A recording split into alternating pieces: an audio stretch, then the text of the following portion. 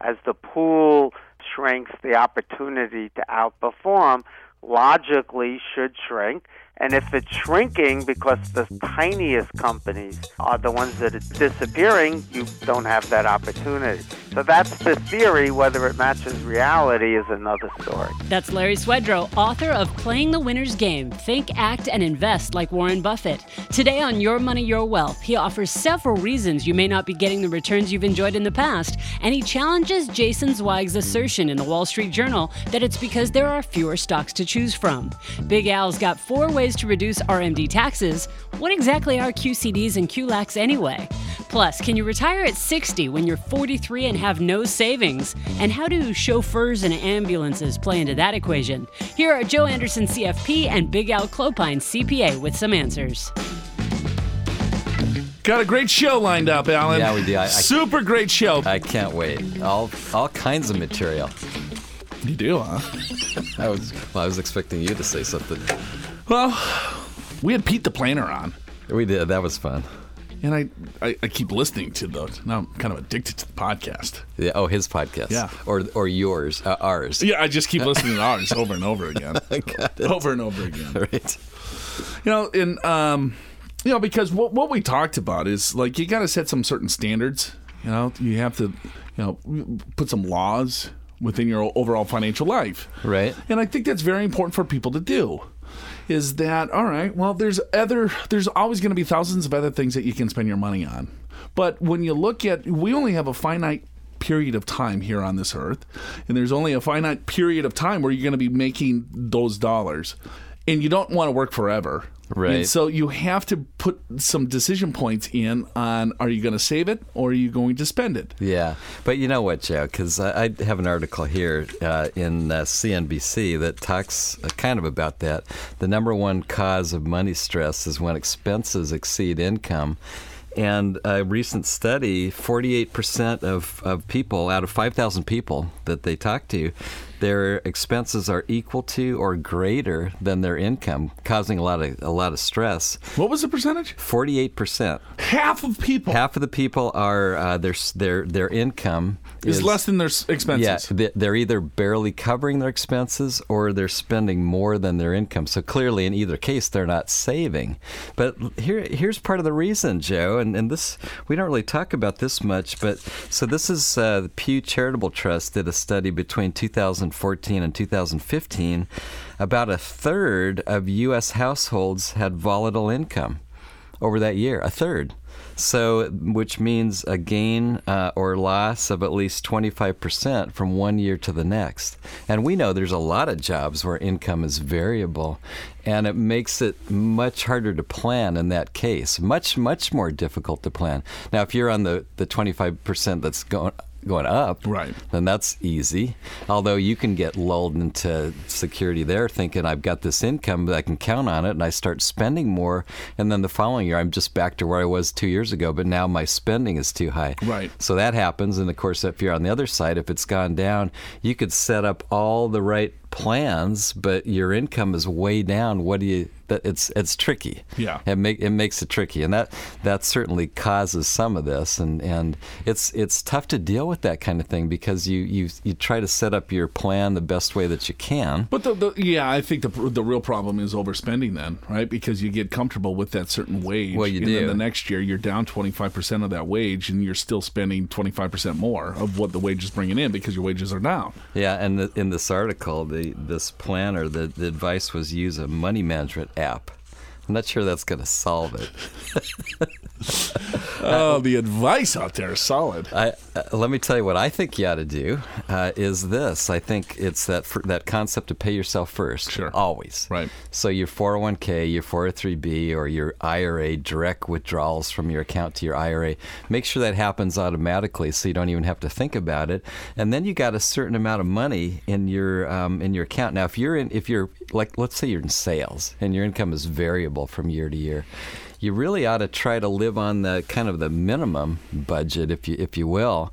And then when you have years that are higher, you save more. Maybe then you can do that little bit more expensive vacation, but don't get used to it. Right. I mean, I've heard the terminology is always live like you're broke. Right. You know? Right. But God, that sucks. It's too, hard, you right? know? Especially when your friends, they just got a new car. And I don't want to live like a broke. You got a Ford from the 1987. that you have to push. It's got the little holes in it. Flintstone car. You know, it's like it's hard. You don't see an end in sight. It is hard. Yeah. So that's so that's part of the problem. I mean, a big part of the problem is people just spend too much. Sure. We know that too. Yeah. I mean, I think the bigger problem, and I think of where I was alluding to, is you have a couple that both of them are making a very healthy income. Yes.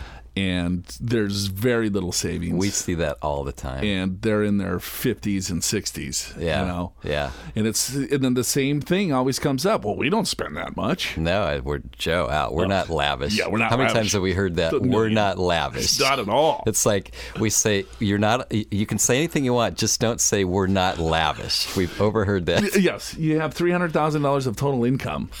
You've been making this how long? I don't know, past 10 years. Well, okay, well, Joe, Al, what can we cut? I mean, our maid is this much, and our gardener is this much, and our chauffeur is... Yeah. So it's coming to reality in having the tough messages to really identify, because, you know, and I don't want to go doom and gloom, but we are facing a retirement crisis. There's a lack of savings. There's a lack of information. There's a lack of knowledge of actually how much money people should have. And if that information really, truly came out, I mean, people would freak. You know what I mean? Yes. It's like you'll need a few $1 million. Well, I'll give up. It's not going to happen. Yeah, so I might as well just live for today. Yeah, but then it's like, God, you can't do that. Have you ever watched 30 for 30 on ESPN? 30 for 30, yes, I have.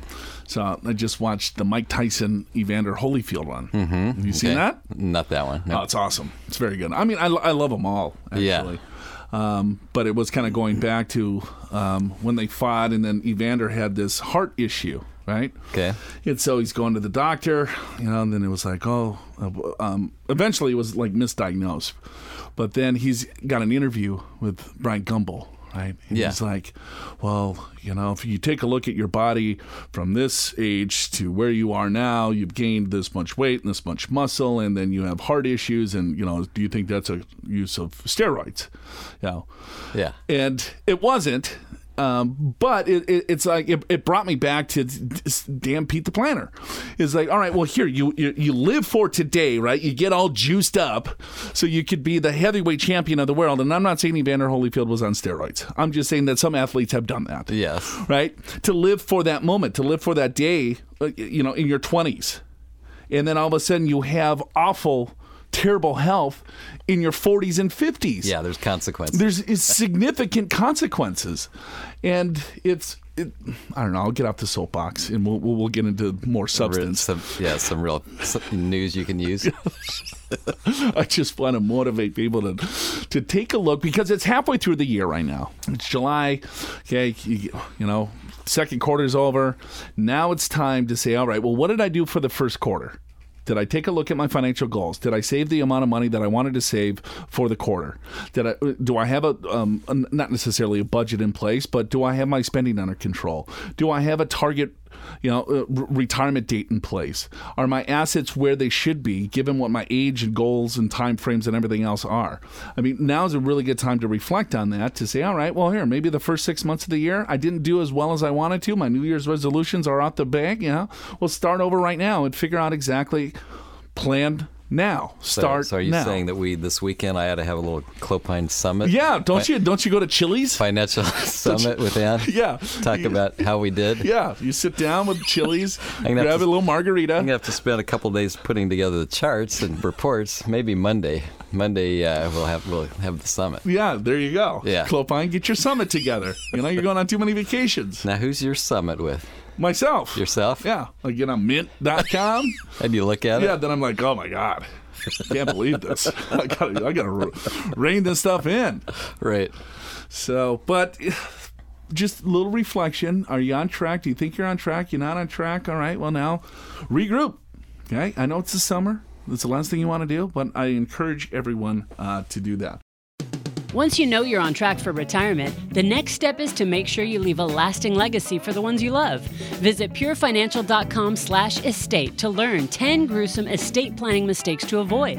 In this webinar, Nicole Newman, attorney at law, and Joe Anderson, CFP, answer questions like, should you have a will or a trust? How do you protect your assets from probate, in-laws, creditors, predators, and the expenses of long-term care? How do changes in estate tax law impact your existing estate plan? Visit purefinancial.com/estate to watch the webinar on demand and learn 10 gruesome estate planning mistakes to avoid. That's purefinancial.com/estate. Hey, welcome back to the show. Show's called Your Money, Your Wealth. Joe Anderson here, certified financial planner, Big Al Clopine, CPA. Alan, it's that time. We got our good friend Larry Swedroe with us. I know, and I can't wait to hear his observations this time. Hey, Larry, welcome back to the show. Thank you very much. It's a pleasure always to be with you. I want to talk about this blog that you wrote about that there's fewer stocks to pick, so the stock picking game is getting a little bit more challenging. And when I first read that title, I was like, I got some questions for Larry. So let's talk about it, and then I'm going to show how stupid I am. And then... That's take about 30 seconds. Yeah, it doesn't take long with Larry. It just my intelligence level goes down to about a 0. So, but yeah, very interesting. Jason Zweig wrote something, and you kind of commented on his article. Yeah, so Zweig writes that he's observing a phenomenon that hasn't been much discussed, but those in our industry are well aware of. The number of publicly traded securities on listed exchanges has literally collapsed, with the biggest impact probably being first from the bursting of the internet bubble. So lots of those, internet.com type of companies disappeared, had raised capital in a bubble and couldn't survive. But the second big impact came in the 2008 financial crisis as a result of the Dodd-Frank bill, which dramatically increased the amount of regulatory red tape, which discourages small companies from going public. And that's created this problem.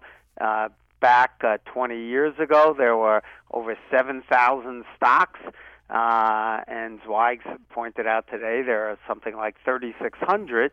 It's interesting because we still have something called the Wilshire 5000, but we don't have 5,000 stocks anymore, which is kind of interesting. So Zweig makes the observation, supported by quoting some pretty well-known investment managers, that if you have a fewer group of stocks, then that smaller pool doesn't allow you to differentiate as much from the market, and these larger companies are much more closely followed than, say, the smallest companies, which are no longer listed. So hopefully the theory is in these smaller companies, the active managers can outperform, but that opportunity is gone. And the combination of those two things led him to conclude that active management is getting harder and harder. So that's basically the premise of the article. And then he had one other point, which if small companies are disappearing, and historically the biggest returns have been to the tiniest companies, then that small cap premium should shrink. So those are the two key observations. So when I first kind of glanced over this, I'm thinking, all right, there was over 7,000 stocks. Now it's 3,600. So it's like, okay, well, if there's less stocks, I mean, there's still capital flowing into the overall markets, correct? Absolutely. The amount, and obviously the value of the equity markets is much larger. So that's not an issue, but you can only outperform if you own a different pool of stocks than the market does and weight them differently. So let's imagine a world where there are only 10 stocks. It would be much harder to outperform than if you had, say, 10,000, because you could own the few that really outperform and overweight them, but you can't do it if there are only 10 stocks. So that's the idea. As the pool shrinks, the opportunity to outperform logically should shrink. And if it's shrinking because the tiniest companies are the ones that are disappearing, in theory, if you believe that markets are not efficient, there's less information available. Everyone knows everything there is to know about Google or GE, but not many people know about the smallest, say, 100 companies. But if they're disappearing, you don't have that opportunity. So that's the theory. Whether it matches reality is another story. Yeah, because here's what my thought process is, and this is where I'm probably going to look like an idiot, is that, all right, well, if I got 3,600 stocks versus 7,000 to choose from, and there's a lot of capital still flowing into the overall stock market, there is more and more people getting out of active management, more or less going into index-type funds. And so they're buying all of the companies in the overall market, and there's fewer stocks and the money is still going in. So if I'm looking at supply and demand, isn't that making certain companies higher prices that maybe shouldn't be a higher price just because of the valuation, because of supply and demand? There's fewer stocks, but still a lot more capital going in? Not necessarily, because those companies that aren't public are still raising capital. It's just that they're getting that capital in the private equity markets from venture capital firms, as one example, leverage buyouts, etc. And it just means that the private equity firms are the ones investing in them instead of the public markets. The fact that the U.S. number of stocks is shrinking does not mean that the amount of money invested in equities is shrinking. Right. Well, I'm thinking that the amount of money that is going into equities is actually increasing, isn't it? Yeah, there's no question that that's happened because the valuations are. Obviously, we now have a stock market worth in excess, I think, of $6 trillion. Obviously, 20 years ago, it was a lot less. And then so when we look at valuations, it's like, all right, well, I guess it depends on the valuation that you look at. Help our listeners understand, because we hear markets are at all-time highs, and then you look at PE ratios that are very high. But there's other variables that I think people are missing out when they just hear snippets like this. Yeah, well, first of all, valuations in the U.S. are higher than they've been historically, by some measures by quite a bit. And one thing we know, if you pay a higher price for the same dollar of earnings or cash flow, by definition, you must get a lower return. And there is a direct relationship historically between valuations and future returns, with the correlation being negative, meaning the higher the valuation, the lower the future returns. But that doesn't mean higher valuations are a signal that stocks are overvalued. There are many good reasons why stocks are now higher priced, very logically, than, say, they were 30, 40 years ago. I'll give you, or even longer back in time. Here's a few of them. If you look at the data going back, we now have to the 1880s, the historical average PE ratio measured by what's called the Shiller Cape 10. So you take an average of 10 years of earnings. So it's called the cyclically adjusted price-earnings ratio. That's where the Cape comes from. Cyclically adjusted price-earnings ratio, and the 10 is because it's taking a 10-year average, is roughly 17. We'll round that number. But I think, Joe, you and I can agree that for a variety of reasons, investing in the U.S. stocks is a hell of a lot less risky than it was, say, 130 years ago. We didn't have a Federal Reserve then. You didn't have an SEC. The volatility of the economy was dramatically higher. So if you have less volatility of the real growth in the economy, that makes equity investing far less risky. 130 years ago, we'd have a severe recession or depression every few years, it seemed. And we haven't had more than, say, 2 really bad ones in the last 50. I think we can also agree that accounting standards are much stronger than they are today. So investors have better information, more protection against them. all those things argue for higher valuations because you're taking less risk. But we're not yet done yet here. Another factor why people should be willing to pay a higher price for the same dollar of earnings is that companies are paying far fewer dividends than they ever did, retaining the cash, which can be used either to grow the company faster because you have more capital to deploy, or you could buy back your stock, shrinking the pool of shares, and that drives up the price. If you simply make an adjustment for that, you should be willing to pay, I've estimated, about 1 PE higher. And the two other things we have to cover. One is that there was a major accounting change, I think it was in 2001, it's called FASB 141 and 143, I think of the numbers, or maybe it's 142 and 144. But the rule was 20, 30 years ago, I'm a technology company, I acquire this startup, I pay $100 million for it, and it has no hard assets, so I put it on my books. I get $100 million of value, and I write that down. That's goodwill over the next, say, 30 years. However, in 2001, after the tech bubble blew up, the accounting standards boards began requiring companies to do at least an annual test of that valuation, and if the value was no longer there, you had to write it down immediately instead of over 30 years.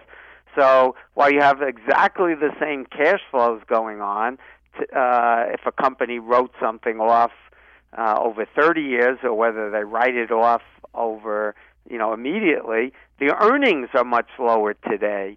And someone calculated that was worth 4 in the price-earnings ratio. In other words, earnings on a comparable basis are so much lower, but the cash flows are the same, and that's really what you're buying. One's just an accounting number.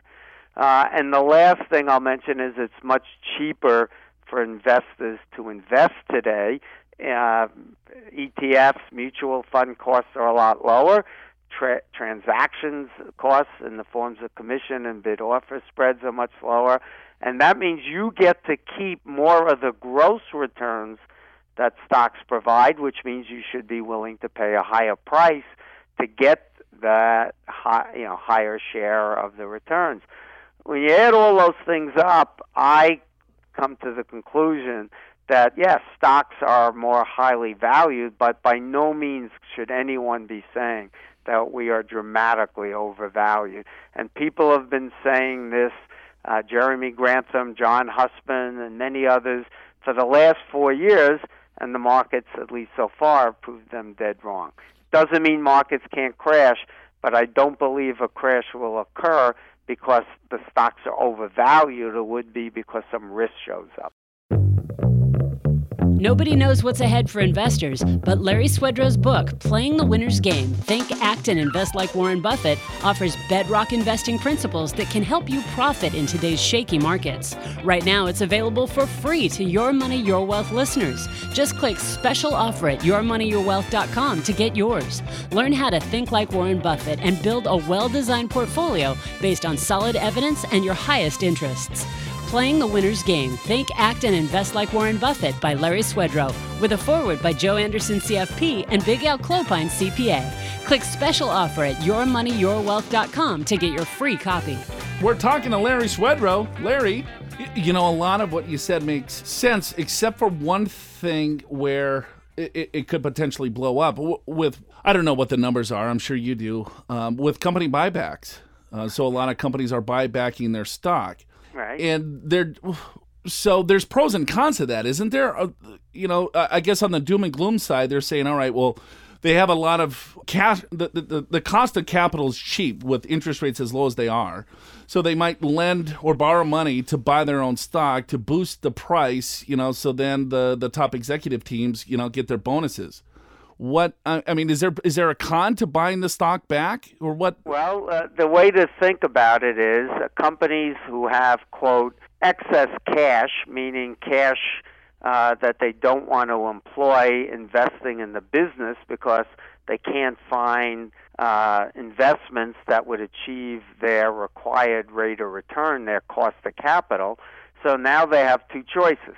They could pay a dividend out to shareholders, or they could buy back their stock. If they believe their stock is cheap, they might do that. And if you're an investor like you or I, and we hold our equities mostly in our taxable account, I greatly prefer them to buy their shares back because I don't have to pay any tax on any dividend, which the government forces me to pay.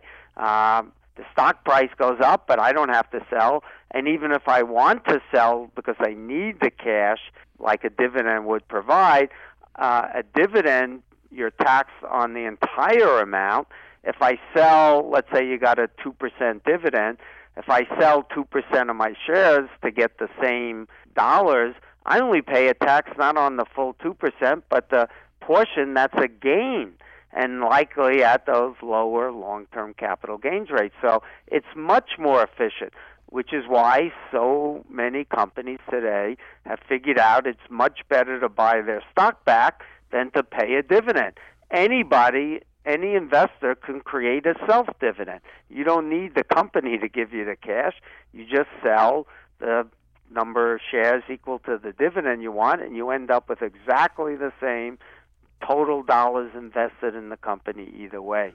But you know what the problem with that is that people think a dividend is a coupon payment. Yeah, well, it's not because the price of the stock drops by the amount of the dividend. And we know from all of the research, in fact, Vanguard just wrote a paper which basically agreed with everything I've written over the last 5 years when I've been pounding the table trying to educate people that, dividend strategies, not that they're necessarily bad except from a tax standpoint, but they don't add any value. You don't get better returns by buying high dividend stocks or dividend growth companies, meaning the companies are raising their dividends.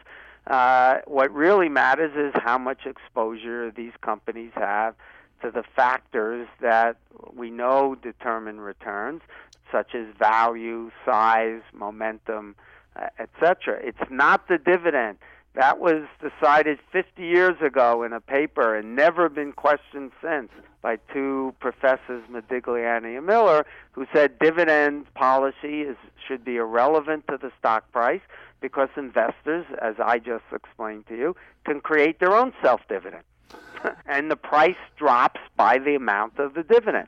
I know. It's exactly what Vanguard wrote in their paper. So what Larry's talking about is that if the stock price is at $10 a share and they give $1 dividend, the next day the stock price goes to $9 a share. Well, the reason that people have some confusion is the stock price is not likely to drop exactly by $1 because there's noise. It could be there was also some news on the stock. So maybe it only dropped to $9.10, or the market went way up and it would have gone up anyway in measuring that. So it's very hard to look at that. So the way to test the idea is to see if two stocks that have the same, for example, price-earnings ratio, one pays a dividend and the other doesn't, do they have the same returns in the long term? And the answer is no matter how you measure it, the answer is yes. But the common sense, simple logic, which defies, the reality that investors, many at least, don't seem to understand that. If a company, is trading at $100 or let's say $10 a share and has $1 of cash, and now it pays out that dollar, clearly the company is worth $1 less because it has $1 less assets. Any person in their right mind should understand that, and yet I've debated this with people who want to argue that somehow there's what I call the magic pants. You could take $1 out of one pocket and and spend it, but your stock price hasn't gone. That's that somehow that's a magic pants that doesn't drop the value. They think they're getting their cake and eating it too, and that's it's very hard for them to understand. You're right. Are you still writing for Seeking Alpha? I would see those lines of you just blowing people up left and right on this whole dividend strategy. It would make my morning. I don't write for them, but I do write at ETF.com, so I've continued. In fact, I just wrote up a piece going through Vanguard's own findings, which make the same case that I've made. And the problem with dividend-focused strategies is, or at least one of them is taxes, as we touched on. They're more inefficient. Number two is, since 60% of all companies in the U.S. don't pay dividends, you've already eliminated 60% of the universe, which means you're clearly not as diversified, and that means you're a less efficient portfolio. You're taking all of that extra risk by excluding the 40% of the stocks that don't pay a dividend. Great stuff, Larry. Thank you so much for joining us. I know that you're a little under the weather, and hopefully we can get you back on real soon. Thanks. Take care. All right, buddy. That's Larry Swedroe, folks. We got to take a break. Show's called Your Money, Your Wealth. If all this talk of stock picking, valuations, company buybacks, dividends, and strategy have your head spinning and you're wondering what you should be doing with your portfolio, you're in the same boat as I am. Anyway, visit yourmoneyyourwealth.com and sign up for a free financial assessment with a certified financial planner. Find out if you're on track for retirement. How much money will you need? What Social Security strategies are available to you? How much income can you get from your portfolio? Make sure your retirement strategy is aligned with your retirement goals. Sign up for a free 2-meeting assessment with a certified financial planner at yourmoneyyourwealth.com. Time now for Big Al's List. Every week, Big Al Clopine scours the media to find the best tips, do's and don'ts, mistakes, myths, and advice to improve your overall financial picture in handy bullet point format. This week, 4 ways to reduce RMD taxes. So when you're age 70 and a half, you're required to pull money out of your IRAs and your 401ks. And it's mandated by a table, and most of you would use the standard table. There's a couple different tables if you've got a younger spouse, for example, but most of you are going to be withdrawing almost 4% of your portfolio in year one, and then it goes up from there after.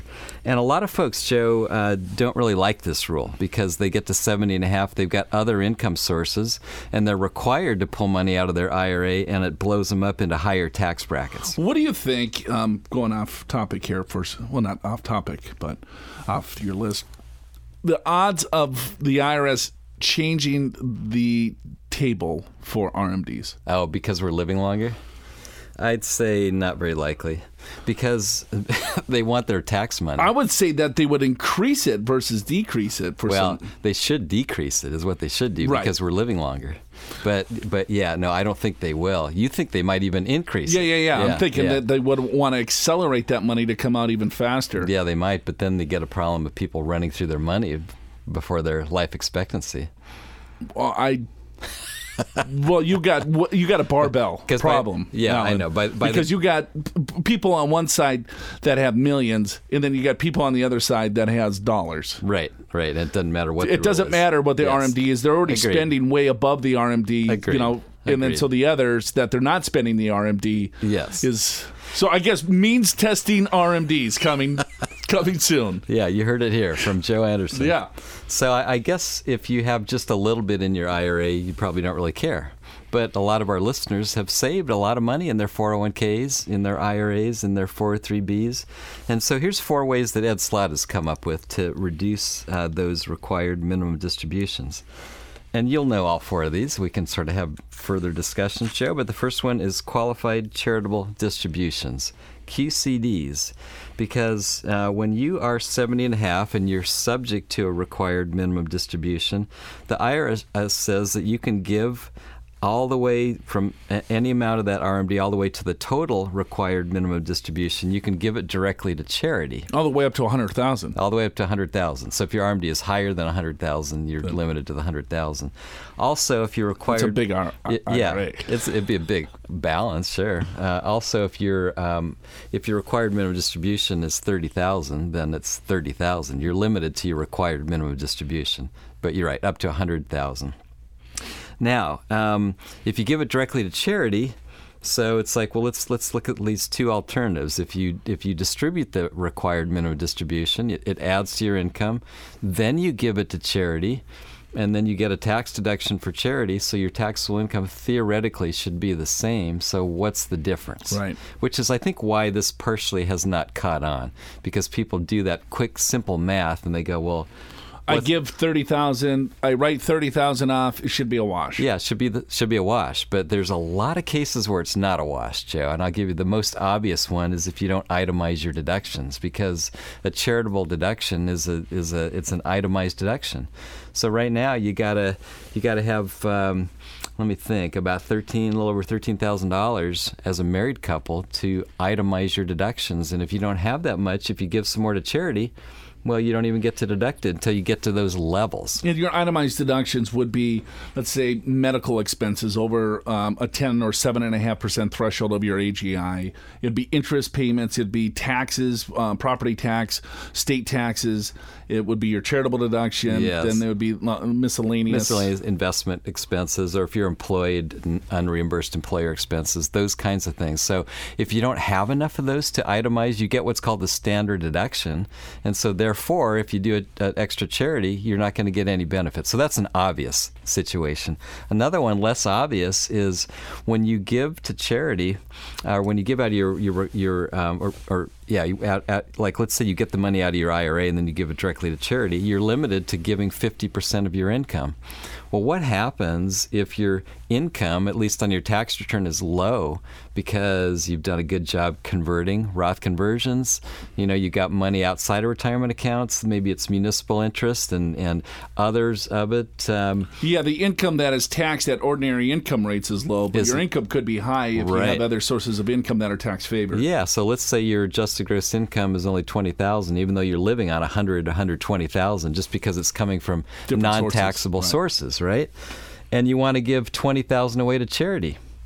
Well, you're limited to 10% of your adjusted gross income. So in that example, you could only deduct $10,000. The remaining $10,000 would carry forward for 5 years. So there are cases where you can't take all that deduction anyway. If you give it directly to charity from your required minimum distribution, then it doesn't show up on your tax return, doesn't even show up as income. So now your income is zero, right, in that particular example. So that's one way. Now, less known, Joe, is when you take your required minimum distribution, it adds to your adjusted gross income. And a lot of things are tied to that. For example, when your adjusted gross income is above $250,000 as a married couple, $200,000 as single, then you have to pay an extra Medicare surtax. That's 3.8% on your passive income, interest, dividends, capital gains, rental income, and that sort of thing. And when you're married and your income is over $300,000, married $250,000, then your itemized deductions and exemptions start getting phased out. So you would get less deductions that way. Now, if your income's over $100,000 and you have rental properties, then the higher the adjusted gross income, the less you can deduct on those losses. And one of the biggest ones is Social Security. The higher your adjusted gross income, the more of your Social Security is actually taxable. If you can keep that adjusted gross income lower, you pay less taxes on your Social Security income. There's actually lots of other things too, but those are some of the main ones. And I think people don't realize the benefit because they're just assuming what's the difference. It's a wash. And I don't think a lot of individuals know that they can give directly from their IRA, don't take the RMD, and give that RMD directly to charity. Right. I don't think that's very well known. Right. And I would say for a lot of individuals, it could save them a ton. Yeah, and it's partly it's not well known because it's a new law, and when it did, it would wait until like December 28th. Yes, when it did come around, this was probably, if I'm not mistaken, I think it was 2012 or 13 where this came into being. It was what was part of the tax extenders. Each year it would expire, and then the Congress and Senate would decide if they wanted to extend it. And interestingly enough, you would think that they would decide that on January 1st, right? So you could have a whole year to do it. Yeah. No, they would decide on December 28th. Right. You can do it. 1 year, they decided on after the year was over. So because they were so delinquent, they said, all right, if you do this in January of the following year, we'll pretend it happened in last year. It's like, Wow, you guys are really efficient on this. Anyway, now it's permanent, Joe. It's absolutely permanent, and it's available, and a lot of people could benefit from it. Well, it's permanent until they change it. Well, yeah. I guess permanent is a relative term when it comes to the IRS. Another way to reduce your required minimum distribution, we don't talk about this too much, but that's a qualifying longevity annuity contract. Sure, QLAC. QLAC, Q-L-A-C for short. And this is where you can invest up to $125,000 of your IRA, and it has to be 25% of the total IRA balance or less. And what this does is basically it's an annuity where you don't get any current income. You get income at a later date. It can be as late as age 85, although it could be sooner. And the whole idea is that it's longevity insurance. Chances are, maybe you'll need it, maybe not. But the idea is, let's say you live to 100 or 110. This will create a lot more income than otherwise just going through your normal income through a required minimum distribution. The QLAC is excluded from the required minimum distribution calculation, so it's a way to keep that lower. So you take $125,000, you buy this QLAC, qualified longevity annuity contract. Yep. And then it pays out, let's say, at age 80, and then it will continue to pay out at a certain dollar figure forever. For your life, yeah, right? For your life. And because a lot of people won't live to when it starts, exactly. The payout's actually pretty good if you're one of the ones that makes it. Yeah. So you're kind of gambling in a sense, but the idea it's insurance. It's longevity insurance is what it is. You're basically ensuring that if I have long life, that there's going to be a guaranteed income source. Yeah, which will be greater than what I could have otherwise done with that $125,000. Exactly. Mm-hmm. I mean, that's just with insurance. So if you need it, it's great. If you live to 120, you're glad you did it. If you live to 85, you're upset you did it. Right. So, but you're gone, and you may not worry about it. Who cares, right? Who cares? 2 more ways to reduce RMD taxes are coming up. But speaking of taxes, we're told that the biggest tax cut ever is on its way. But the president and the GOP remain divided on a number of key policy questions. How might income tax, estate tax, and business tax change? Visit the white paper section of the Learning Center at yourmoneyyourwealth.com and download the white paper, Tax Reform, Trump versus House GOP, to find out. Are your tax strategies at risk? Get year-end tax planning tips that can help you stay on track in the midst of uncertainty. Download the Tax Reform White Paper to find out more. Visit the White Paper section of the Learning Center at yourmoneyyourwealth.com. We're talking about different ways to reduce your required minimum distribution, which a lot of our clients and listeners have. They reach age 70 and a half. They got significant dollars in their IRA, their 401ks, and then they have to start pulling money out whether they want to or not. So I want to talk about, and this is written by Ed Slott, by the way, in Investment News. His third one is rollovers to company plans, and of course this doesn't. Not everyone can take advantage of this, but if you're still working, and you're age 70 and a half and you're still working and your company has a 401k, you've got IRA balances. So even, you're 70 and a half, you got to take your required minimum distribution. But there's this special rule that if you're still working, your active 401k plan, you don't have to take required minimum distributions out of that plan. Yeah, it's the working exemption. Yeah, as long as you don't own more than 5% or more of the company. So you can't just start a company yourself, a little consulting business, and do this. You have to be an employee. Here's what I heard from Ed Slott. Okay. This is very gray. That rule? Is when they look at the 5% ownership rule of an overall organization. Yeah. All right. And how the law is written, it's based on your required beginning date age. Okay. Right. And so they look at your required beginning date, and are you a 5% owner of that company on your required beginning date? Right. If so, then you are not eligible for the exemption of being employed into a 401k. They look at that every year? Is that no. Just the first Just the first year. The first year. So let's say you're 73 years old. Okay. Then you start your company. Oh. Then you roll the money into a solo 401k plan. Oh, that does sound great. Right? And he's saying that it's very gray, and I would never do this. Because if it ever gets audited, he goes, the likelihood of that sticking. But that's how the law is written. So what is your required beginning date? The required beginning date is April 1st. The following year, you turn 70 and a half. All right, so I turned 70 and a half this year. I don't really have to take my first RMD until April 1st of the following year. Correct. But then I'd have to take 2 required Yeah, then you have to distributions. satisfy the year that you skipped. But you don't. There's no penalty because the whole reason for this is that if you do not take your required distribution, it's a 50% tax penalty. Right. So if I don't take the RMD, let's say it's a $20,000 requirement that I have to take out of my retirement account, well, then the penalty is $10,000. Right. And then I got to pull the $10,000 out of pay the penalty out of the account, pay the tax on that plus the $20,000. I mean, it'll blow you up. Yeah. Right. So the required beginning date is April 1st the following year. And I think why they probably did that, I'm guessing, is that, all right, well, let's say if you're continuing to work and you have other retirement accounts, you have higher income when you're 70 and a half and then you want to retire the next year. I don't know. Maybe you have lower income. I have no idea why the required beginning date would be the year after you turn 70 and a half. Yeah, and if you wait until the year after 70 and a half, you have to take 2. Or maybe you forgot. I think that gives you a little leniency the first year. I think so many people forgot. They just said, "Okay, we'll give you this one. We'll give you a little breathing room here. A little breathing room, maybe. That's just a guess. But anyway, going back to this strategy, you're 70 and a half. You're working in a company that has a 401k.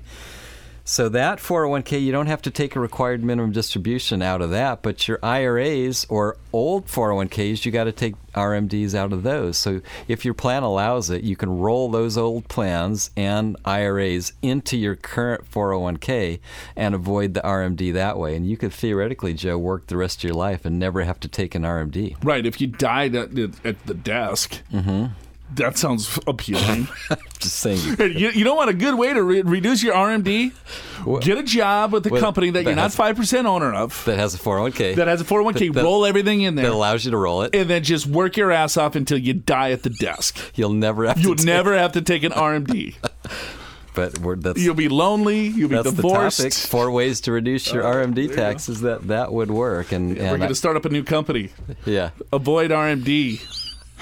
What's the business plan? We're still working on it. Here's what you do. We're going to find a company that hires 70-year-olds. Right. That have a 401k plan. Maybe it could be you hire 70-year-olds that could be Walmart greeters. So Walmart would probably come higher. But then, all right, so here's a question for you. Mr. CPA of 35 years, yes. That started with a sociology degree, park ranger / yes, engineer, urban planner. What constitute working? So I'm working at Walmart. Good question. One day. Good question. A year. Christmas Eve, I work. So I don't have the code in front of me, but I've got a pretty good educated guess. All right. That you would have to be an active participant of that plan, which means 1,000 hours. Okay. That's an educated guess, but I've got 95% confidence there. But I can't. So you're saying I cannot be an active participant in a 401k plan unless I have 1,000 hours of employment? You can't add to it, right? In other words, you're not allowed to. How about if I'm a part-time employee, half-time, seasonal? Right. So that wouldn't work. I wouldn't be able to. Well, I suppose it's per plan document. Let me go back a second. So the 1,000 hours is really for the employer contribution, not the employee contribution. Let me kind of think out loud here a second. So maybe you could potentially as a part-time, in other words, you would have to have worked 1,000 hours to get enrolled in the 401k in the first place. Right. So yeah, I got that, but now at 75, I'm going to work 2 days a year. Yeah, maybe when you're 70, you go down to way less than even half-time, which is 1,000 hours a year. You're not going to get any employer matches, but you're still in the plan. Maybe that still works. I might amend what I just said. Maybe that would still work. So but basically you have to be an active participant of that plan. Sure. And if that plan allows you, not all plans do, a lot of them do, that will allow you to roll in old plans and IRAs into it. Well, can I be an active participant in a 401k plan if I'm not contributing? No, you'd have to contribute. So I have a 401k plan at Pure Yes. Financial Advisors. Right. Let's say I'm not contributing to that plan. Yeah. I'm not an active participant? I don't think so. I think I am because let's say the employer. All right. So, I don't know why we're going down this rat's nest, but it's fun. The reason I say that is because that's typically when that box is checked on your W-2 that you're active participant if you've contributed. Okay, so let's say I have a plan. I'm employed by the firm. I work full time. Okay, plus a couple of extra hours, and then I don't contribute to the 401k plan. Yeah. I open up a IRA, contribute to that, take the deduction. You think I can do that? Yes, I do. Because I don't think I can. I do. I've looked that up before because if you're not an active participant in a plan in that year, however, realize an active participant can be done two ways. One is your own contribution, and two is an employer contribution. I had an employee where the employer put in, it was like minuscule. It's like $5. But they still were an active participant for that plan. It was like a carryover from the prior year, and so therefore they couldn't take a deduction for an IRA. Yeah. All right. Anyway, the last one is Roth conversions. We could spend a whole show on that, sure. right? I'm sure we have. We've spent thousands of shows on that.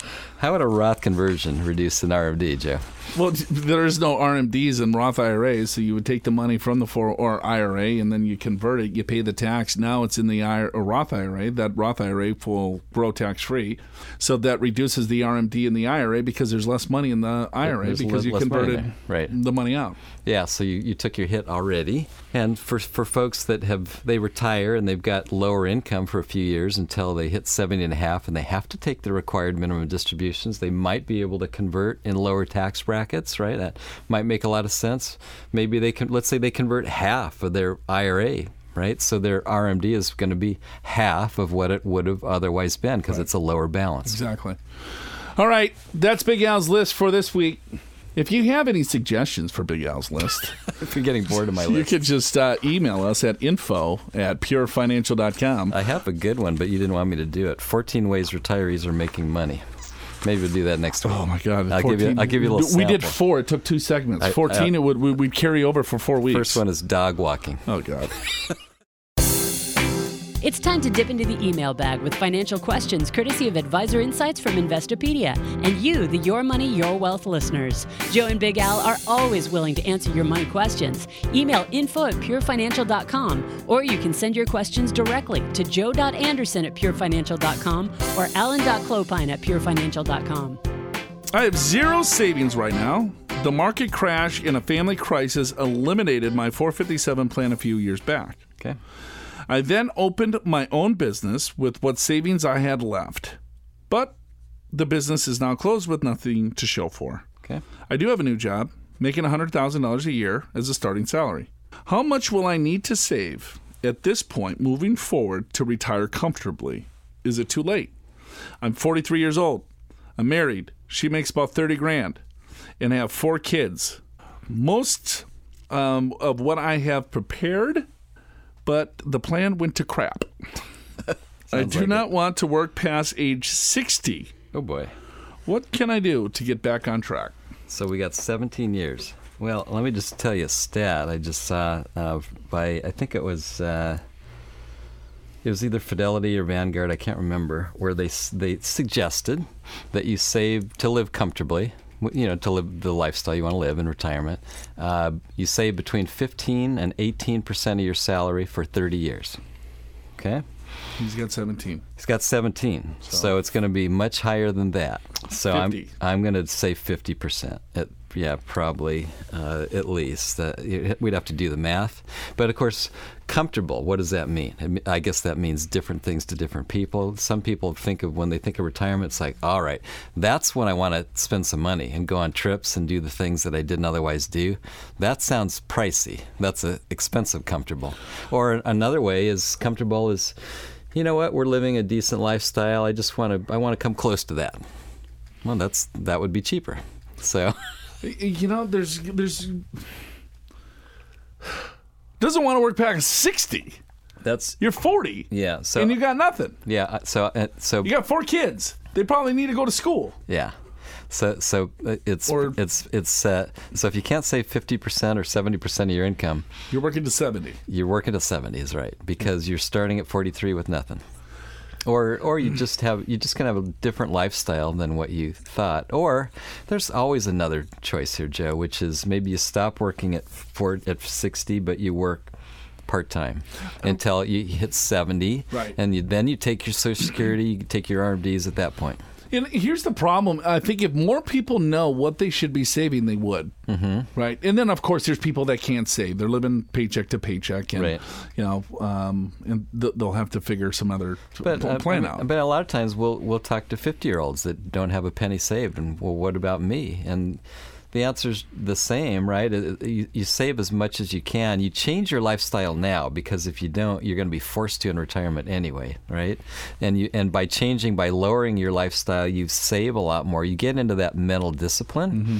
As you get raises, then you just keep trying to save the majority of that, and then maybe you do have to work till 70. Maybe you can work till 65, but you're probably not retiring young like you wanted to at one point. Met a couple, hypothetically. He's 63, she's 45. Okay. They went to,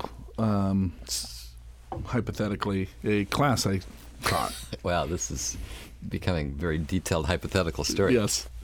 And so, and I they sat down and they were like, and I was like, well, what brings you in? How can I help you? Right. And they're like, well, we were looking at retiring in a couple of years, right? And she's like, I thought I could probably retire with my husband. Yeah. And there's a big age gap there, right? Sure. Almost 20 years. 63 to 45, yeah.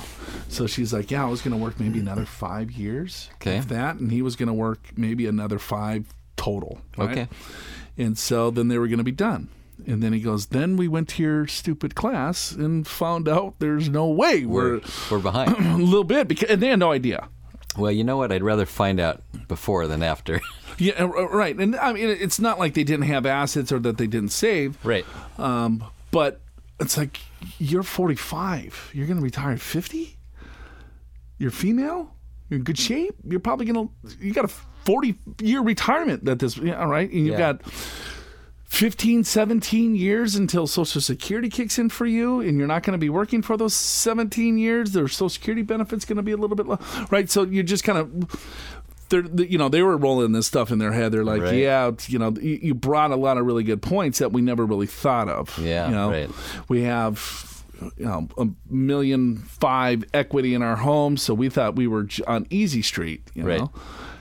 Not so much. Got it. All hypothetical. It was a dream. It was a dream I had. They were very nice people that I dreamt about that had a problem that I'm sure other people might have that live in Southern California. But you can understand the mentality. So I've married a younger guy. I want to enjoy our retirement. Well, you're marrying a what? Well, I'm being her now. But she's 45. I said it wrong. I married an older guy. Okay. Yes, thank you. Slight slip there. I married an older guy. I want to enjoy retirement while we can still travel, right, and do all these things we've dreamed about. Mm-hmm. So what's wrong with that? Nothing. And then it's like, I get it. I get the dream. I get what you're doing here. I understand. And, they're like, yeah, we like to travel. We like to, drink good wine. Sure. And yeah, we like to go. I was like, well, you're not going to travel and you're going to drink $2 Chuck. Yeah, we when we go to Paris, we fly first class because you can't sit in coach because you can't sleep in those seats. And then we get picked up at the airport by a chauffeur. Yeah, we like the finer things. Well, I want to keep those finer things. It's like, all right, well, now you got to realize what you need to deal with. But if I'm committed to that lifestyle, well, you'll figure it out. Right.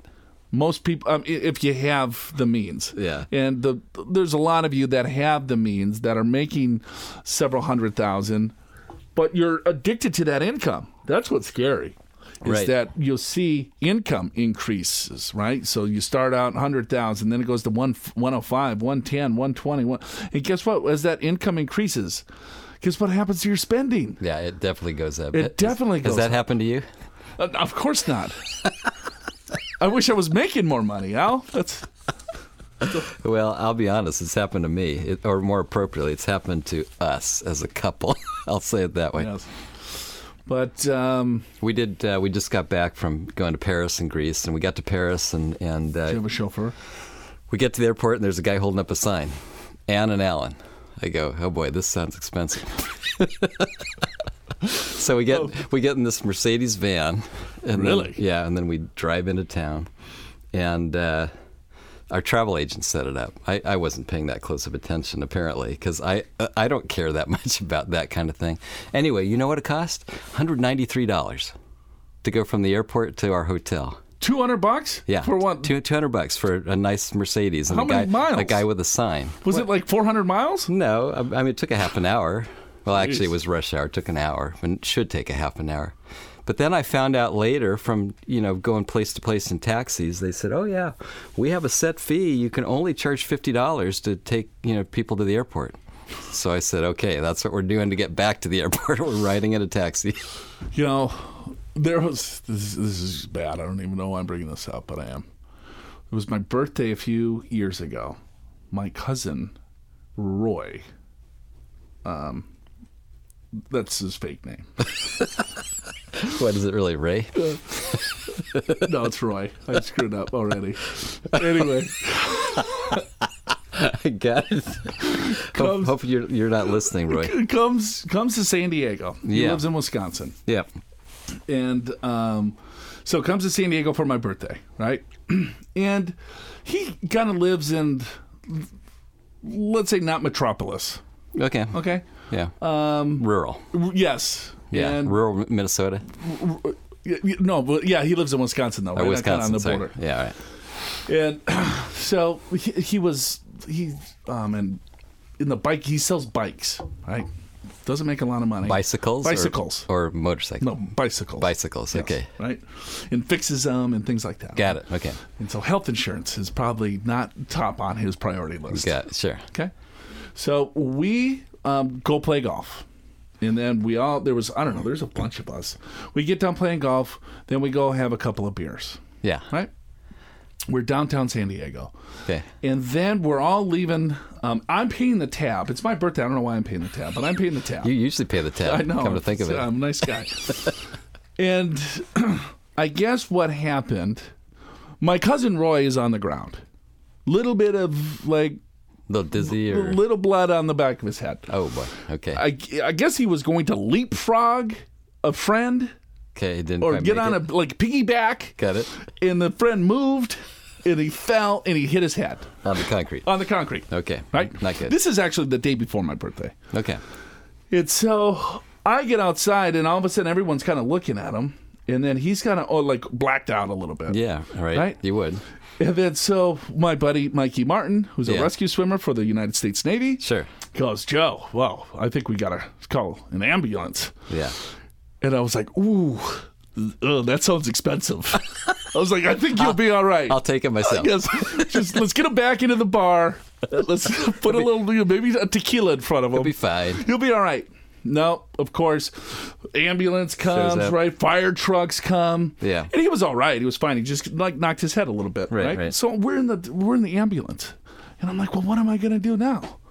Then I was thinking, well, can I put him on my insurance? Should I call my brother? Right, yeah. Oh, it was awful. So I spent the night in the hospital as he was getting examined Oh boy. on my birthday. Okay. Yeah, so- Without health insurance. Yes, that was great. Oh boy. It was good times.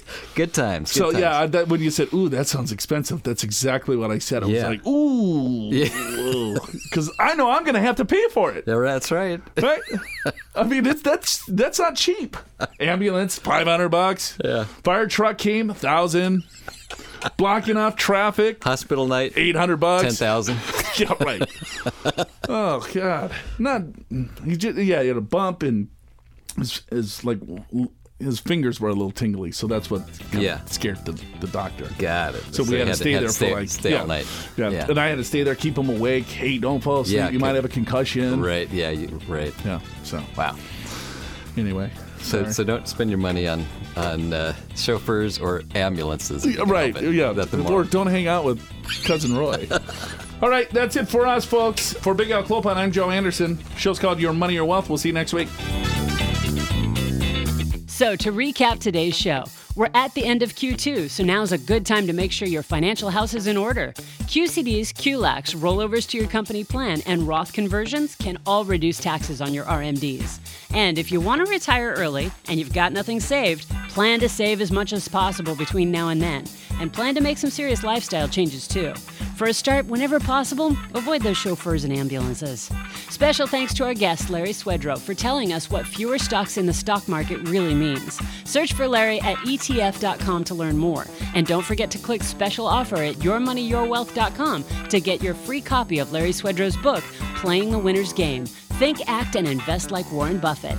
Subscribe to the podcast at yourmoneyyourwealth.com, through your favorite podcatcher, or on iTunes, where you can also check out our ratings and reviews. And remember, this show is about you. If there's something you'd like to hear on Your Money, Your Wealth, just email info@purefinancial.com. Listen next week for more Your Money, Your Wealth, presented by Pure Financial Advisors. For your free financial assessment, visit purefinancial.com. Pure Financial Advisors is a registered investment advisor. This show does not intend to provide personalized investment advice through this broadcast and does not represent that the securities or services discussed are suitable for any investor. Investors are advised not to rely on any information contained in the broadcast in the process of making a full and informed investment decision. Your Money, Your Wealth opening song Motown Gold by Carl James Pestka is licensed under a Creative Commons license.